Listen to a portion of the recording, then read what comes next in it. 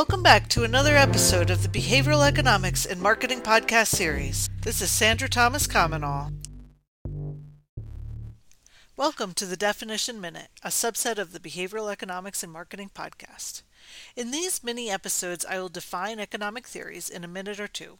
The topics will be review, introductory, or discrete in nature.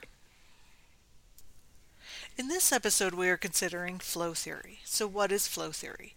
The concept of flow is a mental state in which a person performing some activity is fully immersed and is so involved in the activity that nothing else seems to matter.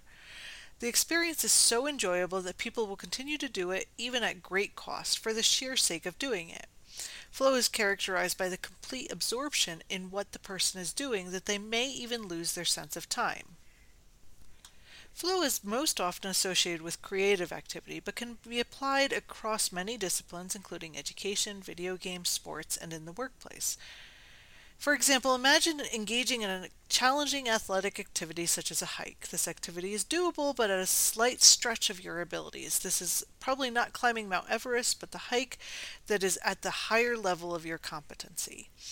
Flow is sometimes described as being in the zone. Reaching that state of flow allows an athlete to experience a transformation in their sense of time, a loss of self-consciousness, and a sense of mastery in their performance. If you are enjoying the Behavioral Economics and Marketing Podcast, please leave us a review, like it, share it with your friends and family, and follow us online. Thank you for listening to another episode of Behavioral Economics and Marketing. This is Sandra Thomas Comenall.